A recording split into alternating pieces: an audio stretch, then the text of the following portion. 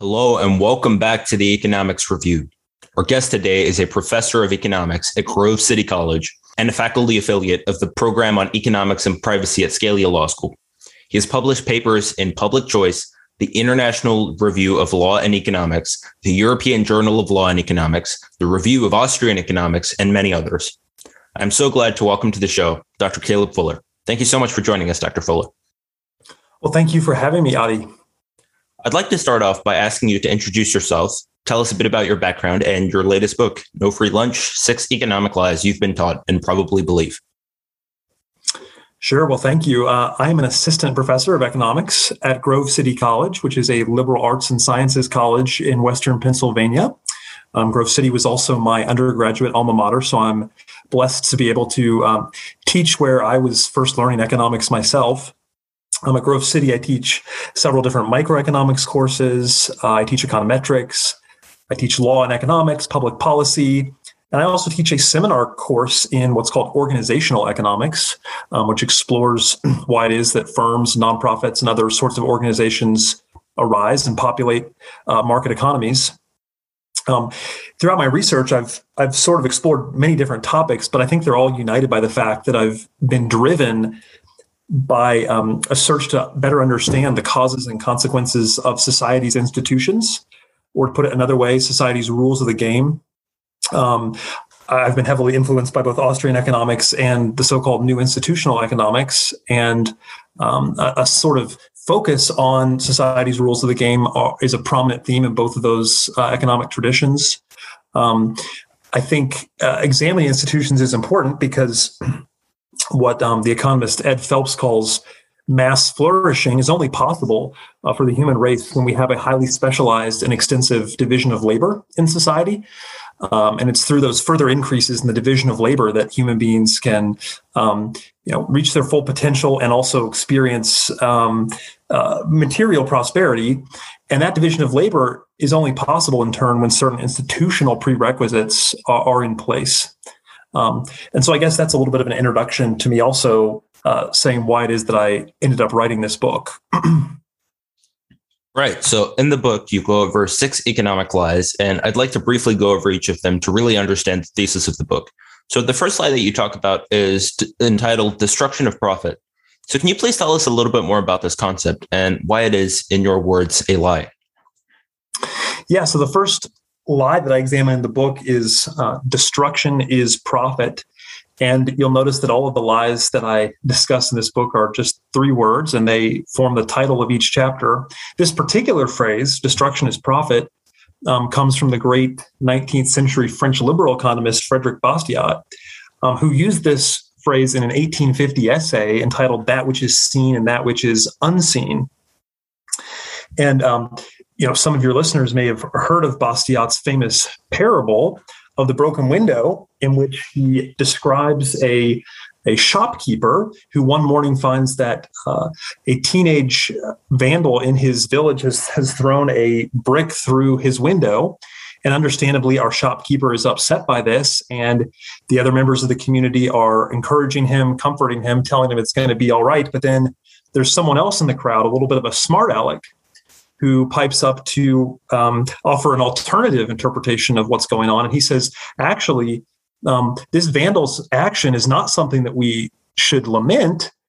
Instead, it's something that we ought to celebrate. And that should hopefully strike you and your listeners the wrong way. But the reason that he gives for this somewhat odd claim is he says that now, as a result of this vandal's behavior, our shopkeeper is going to have to spend some of his income repairing the window, and that income is going to go to the local village glazier or window maker. And our window maker's income is going to rise, and he's going to take some of his newfound income and spend it on, let's say, our local village suit maker in purchasing a new suit that he had his eye on. And that will in turn cause our suit maker's income to increase. But of course, the benefits don't stop there, says the smart aleck.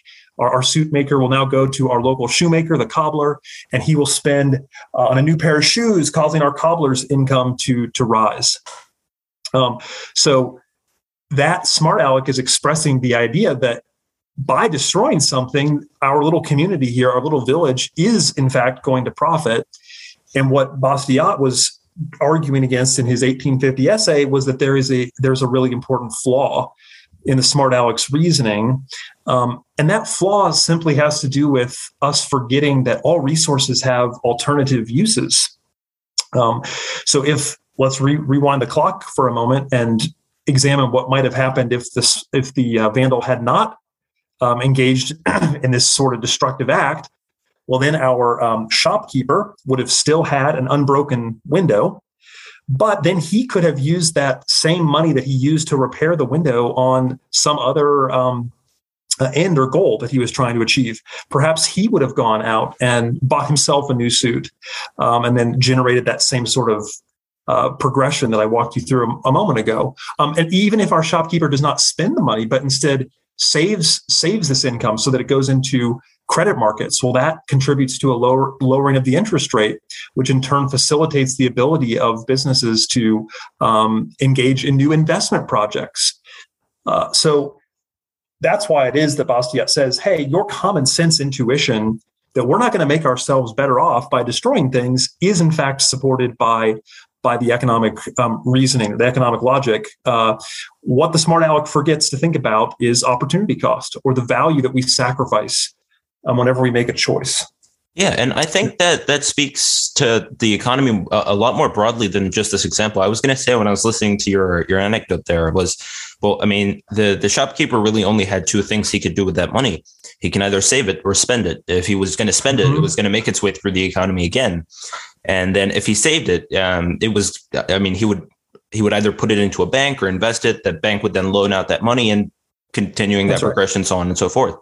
So obviously that's the case, but I think this speaks more broadly to, for example, when we look at arguments for taxing extremely wealthy individuals at very high rates, or, wealth taxes or taxes on billionaires, et cetera, where it's assumed that, if a billionaire has billions of dollars that they're not using, the most optimal use of that money is to take it away in the form of higher taxation and then redistribute it. And somehow this is going to create higher levels of, economic growth from the bottom down. But the thing that I always get confused about, and I wanted to ask you about this as well, as an economics professor, is, well, correct me if I'm wrong, but that wealthy person, again, either has that wealth as equity in his business, or has it saved or invested. And isn't that just getting loaned out again? So if he keeps the $1 billion in the bank, he still has $1 billion. It's just the bank has then loaned out something like 90% of that, and it's gone all the way back through. They'll either loan it out to a homeowner or a new business who will spend that money all through the economy. So it generates the exact same outcome. Yeah, I would largely agree with your analysis there. I think the arguments that you are describing are generally stemming from people that have a Keynesian view of the world. And in that Keynesian view of the world, it's really consumption spending, or spending on final consumer goods, that drives economic activity.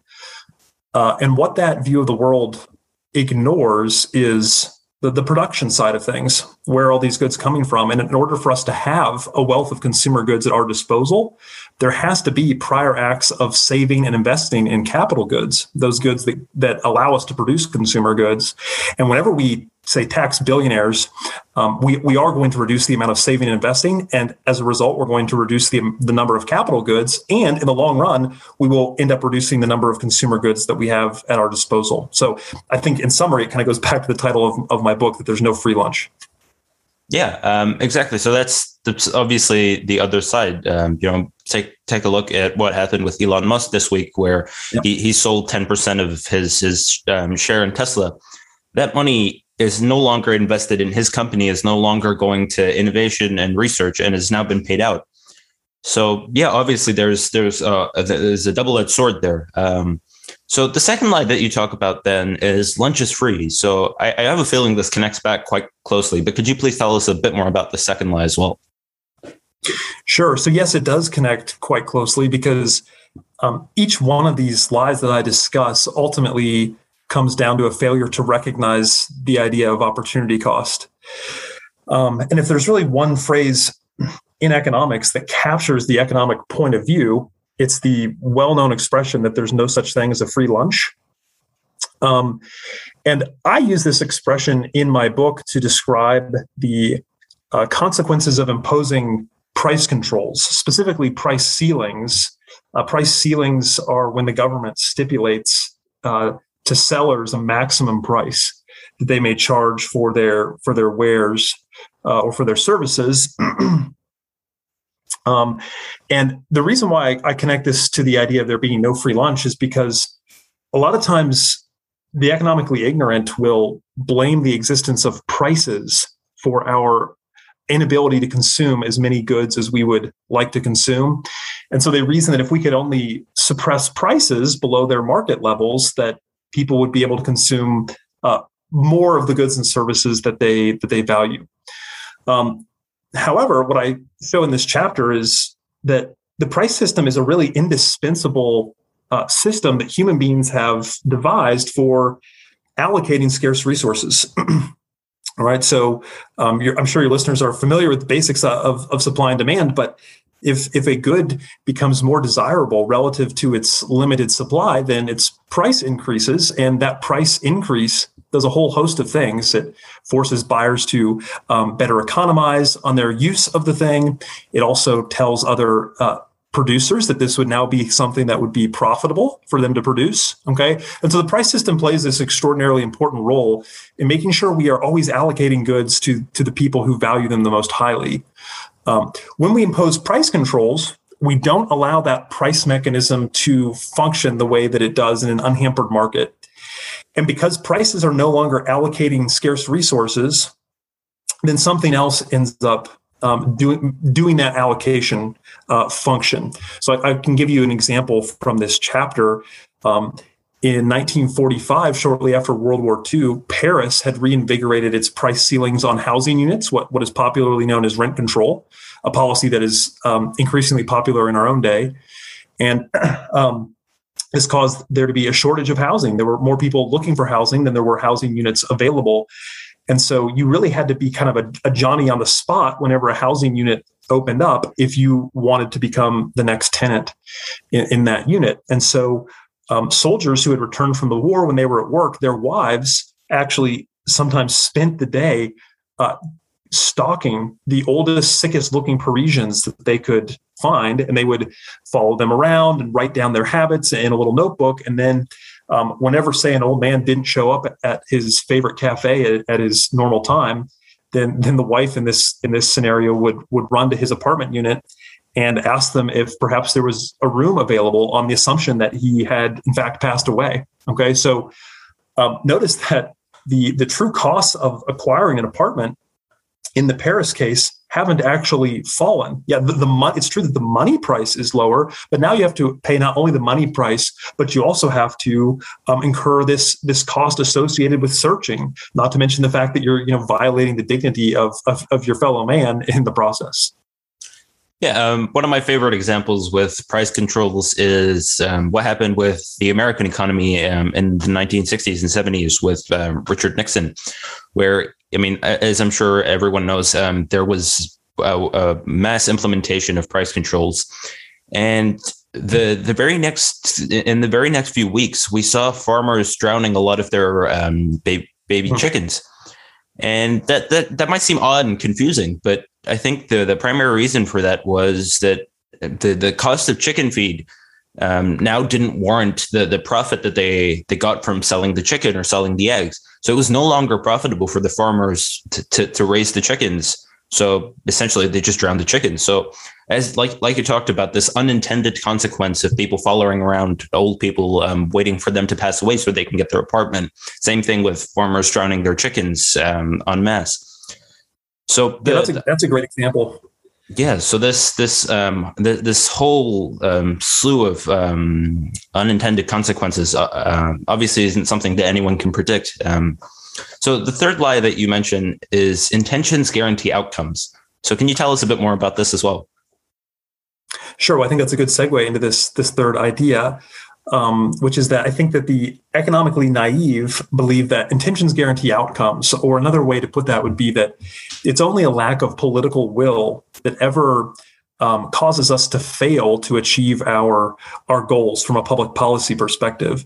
But what I show in this chapter is that oftentimes we fail to achieve our stated public policy ends because we are bumping up against economic reality or economic law.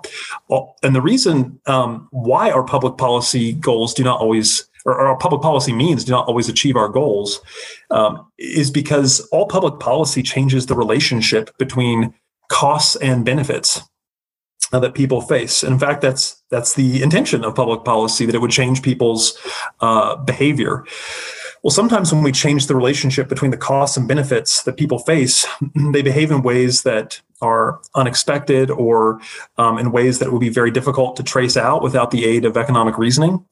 So an example that I give in this chapter, for instance, is that in U.S. states that have the most stringent occupational licensing laws, we also tend to find the highest rate of deaths by electrocution.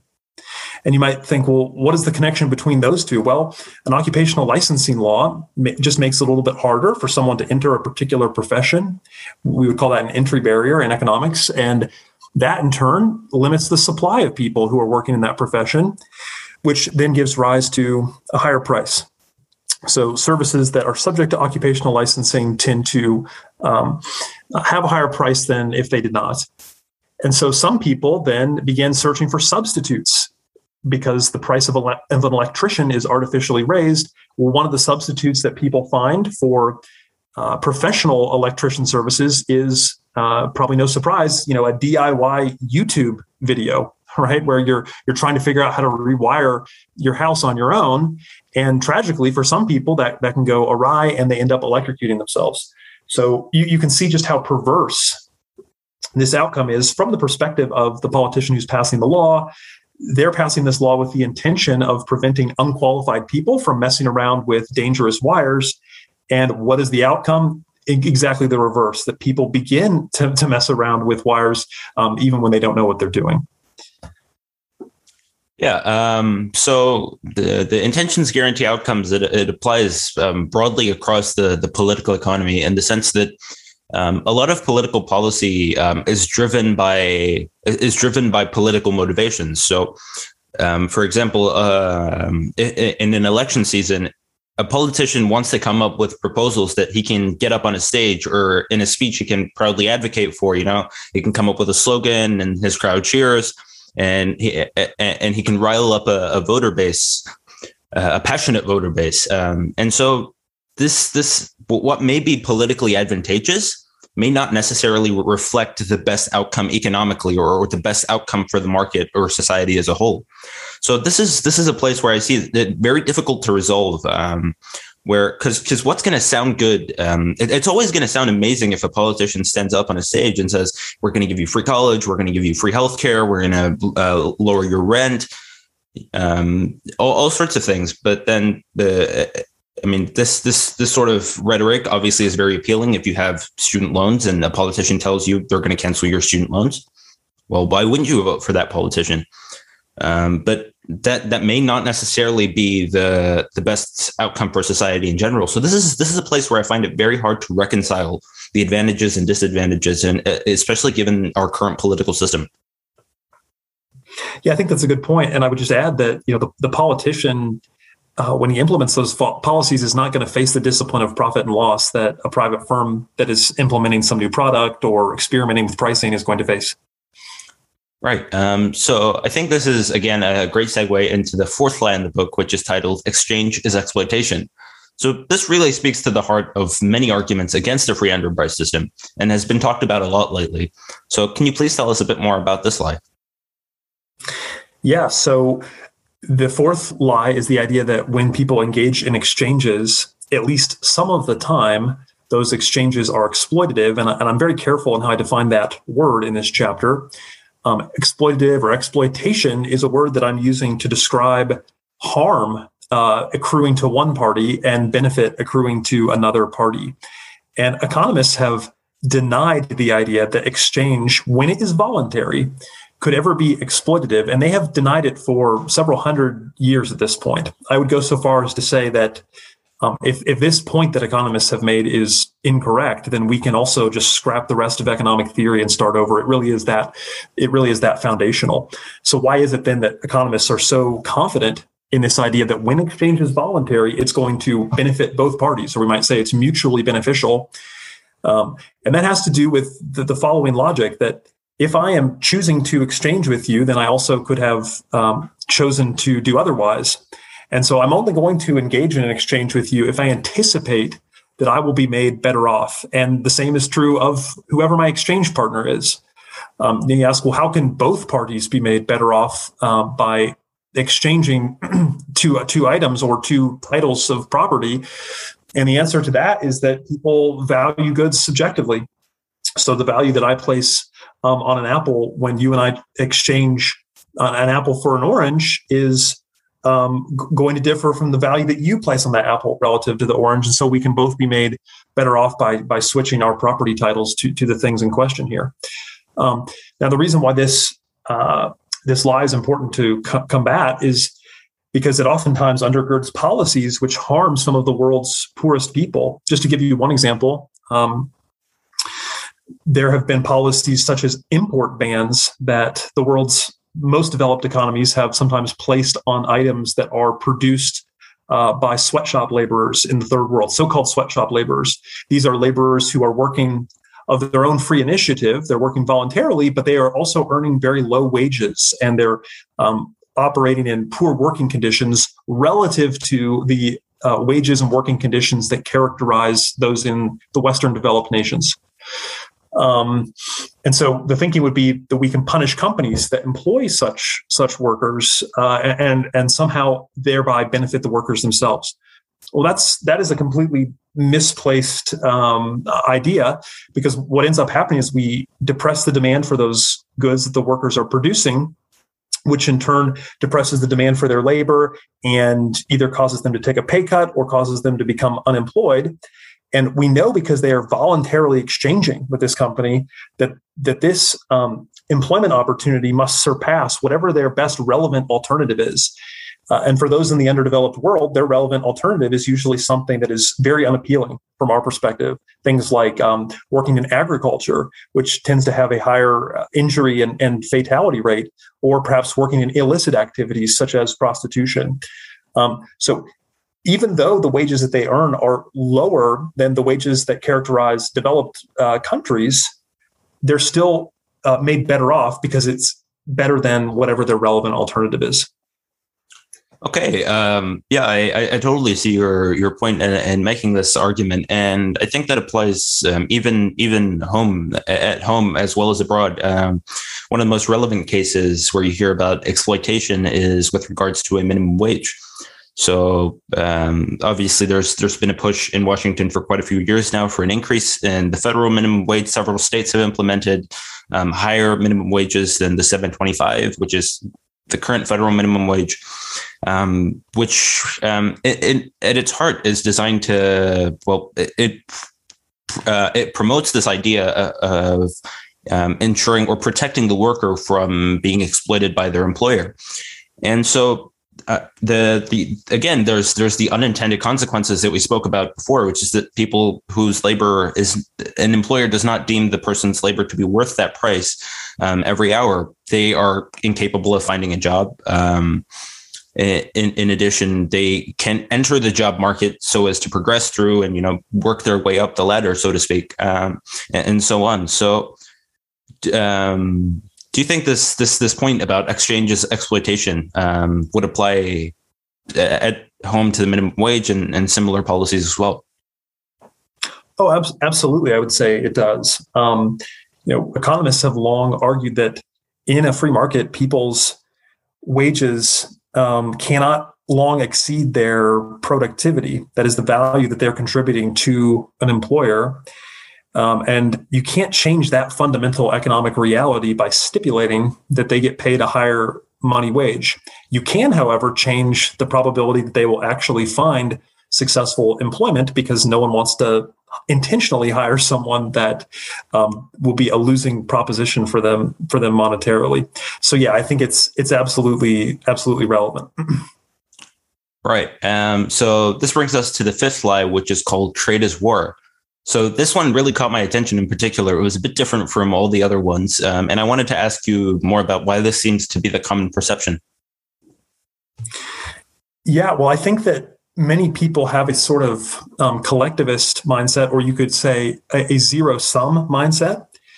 And by zero-sum, I simply mean that they think that a benefit, let's say, to the people of America has to be equaled out on the ledger by a cost to people in China, or vice versa, right? That when someone living in China benefits, it must mean that someone in the United States has suffered a harm. And so, we can only improve our prospects as Americans if people in other countries are experiencing diminished prospects. I think a lot of people have that sort of mentality. But if you understand that exchange is not exploitation, as we just discussed, then you can also understand that that principle is going to apply when we scale it up to the international level. When people in the United States voluntarily exchange property titles with people that live in China, that's no different from an economic perspective than when you and I both do it as people who live within the geopolitical boundaries of the United States. Okay.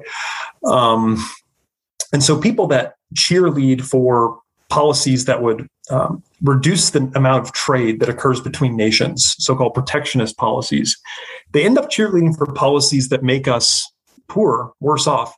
I think the easiest way to see that is to kind of work through a thought experiment that I discuss in this chapter, where I say, let's imagine that instead of talking about the people that are within inside of a country, let's imagine simply talking about people inside of a single family. And let's imagine that the father of this family gets a lot of protectionist ideas in his head, and he says, hey, we would all be made better off if we were able to keep the income in the family. That way, we're never spending on people that are external to us. We're never seeing an outflow of our resources that way. It'll have the added benefit that everyone in our family will always have a job, right? So I think we could pretty quickly see that if a father was to implement this sort of policy, this family's standard of living would fall. I mean, if they wanted to become educated, they would have to independently reinvent or rediscover any of the knowledge that they're seeking. If they want to have a large wardrobe, they would have to spend all of the time creating their own clothing from scratch. And we could similarly think about what would happen to their food supply, and on and on and on it could go. And in fact, we have some interesting real-world empirical examples of this. During the mid-20th century, there was a family that fled persecution of the Eastern Orthodox in Moscow, and they fled to Siberia, where they were isolated for a couple of decades. They didn't have any contact with any other humans. I think it was a family of 5 or 6. And during that time, their standard of living fell tremendously. They had something like 3 or 4 different foods in their diet. All of their clothing had essentially turned into rags. They were living in this one-room log cabin. And that's what happens under conditions of what economists call autarky, or economic self-sufficiency. Now, of course, if we completely isolated the United States, we wouldn't see living standards collapse to that level, because there's 320 million of us. We could still trade with one another, but we would nonetheless see our standard of living diminished relative to what it could be if we were able to trade with the rest of the world. Yeah. So 2 things here. First of all, the idea that you speak of, which is that trade will not take place unless both countries benefit. And so it's a net positive to both nations, not one nation benefiting at the expense of another. That was the original idea behind a laissez-faire economic system that Adam Smith initially proposed. So in his economic model, there were no tariffs, there were no barriers to trade across different countries. His argument was essentially that this invisible hand of the market, which ensures that no exchange takes place unless both parties benefit, would apply across nations, exactly as you said. So would that mean that you would then be in favor of removing all tariffs and trade barriers, trade agreements altogether? Yes, certainly other things held constant. That would only make the world not only more freer, but ultimately more prosperous, because it would allow people in each country to specialize in whatever their comparative advantage is, or whatever they're the lowest cost producer of. And the world's output would rise, and then we could begin trading that extra output that we've produced. So yeah, I mean, certainly we would be a wealthier planet if that policy proposal were to go into effect. Perfect. And your sixth and final lie is that markets are unregulated. So although deregulation is stressed by many on the right economically, virtually everyone upholds the need for some sort of regulation to, say, protect property rights, public safety, etc. So could you please tell us more about this so-called lie and why you feel that so many have come to believe it? Sure. Well, I think this lie is probably the most subtle and may even be the most pervasive. And I think it's because many people that I've spoken with seem to equate the idea of a free market with a market that is unregulated. Well, regulation can come in many shapes and forms and sizes. And usually, however, when people use that word regulation, they're referring to just one narrow type of regulation, and that is government regulation. Well, a regulation is just a rule or a stipulation or a penalty that is going to alter people's behavior. And it turns out that free markets come with regulations built in, as it were. And the regulation that I have in mind is the profit and loss system. So the idea here is that if an entrepreneur purchases scarce factors of production and combines them in such a way as to produce something that people do not value with sufficient intensity, that entrepreneur is going to earn economic losses. And if he persists in this sort of activity, he's going to eventually be driven out of the marketplace, and he'll have to take his place among the wage earners in society. And so that threat of earning losses is what regulates his behavior and causes him to seek out ways that he can better satisfy consumer preferences. There's some other things that we could add on to that, sort of an additional gloss, like the so-called discipline of repeated dealings. The discipline of repeated dealings is just the idea that, hey, if you try to sell me something that I don't value, or perhaps even more strongly, if you try to, say, defraud me in an exchange, then I can refuse to ever deal with you again. I can communicate your behavior to anyone else who might want to purchase from you, say by leaving a bad review online. And that sort of threat of the loss of future profits kind of hangs like a specter over the exchange and disciplines your own behavior there. Someone this past week was trying to take me to task online and say that, hey, actually fraud should be punished through the legal system. Well, I'm not so interested in normative arguments about what people should or should not do, but the reality is that taking these sorts of fraudulent exchanges into the courts is not always a profitable thing to do. Like, for example, if you brought me a cheap flank steak when in fact I had ordered a filet mignon from you, yeah, in this sense you have defrauded me, but it wouldn't make sense for me to take you to court because the benefits of doing so would be far outweighed by the costs. And so what disciplines your behavior in that case? It's not the legal system. Instead, it's this discipline of repeated dealings, the fact that you'll probably not be able to earn future profits from me if you behave in this way. So that's really interesting. The idea of regulation free from government, just from society as a whole. So obviously, if you take your car to a mechanic who does a poor job, you might still have to pay them that one time, but you're going to tell your friends about them. You're never going to go back to that mechanic, obviously. And over time, if he keeps providing poor service to all of the customers that come into his garage, he's not going to have any customers left. So either he's going to go out of business or be forced to improve his quality of service. And that's because there are competitors in the market. So definitely this idea is something that's not as often thought about. It's very easy to say, well, if someone is defrauding their customers or say providing subpar services, we can either standardize the level of service that has to be provided through a regulatory body.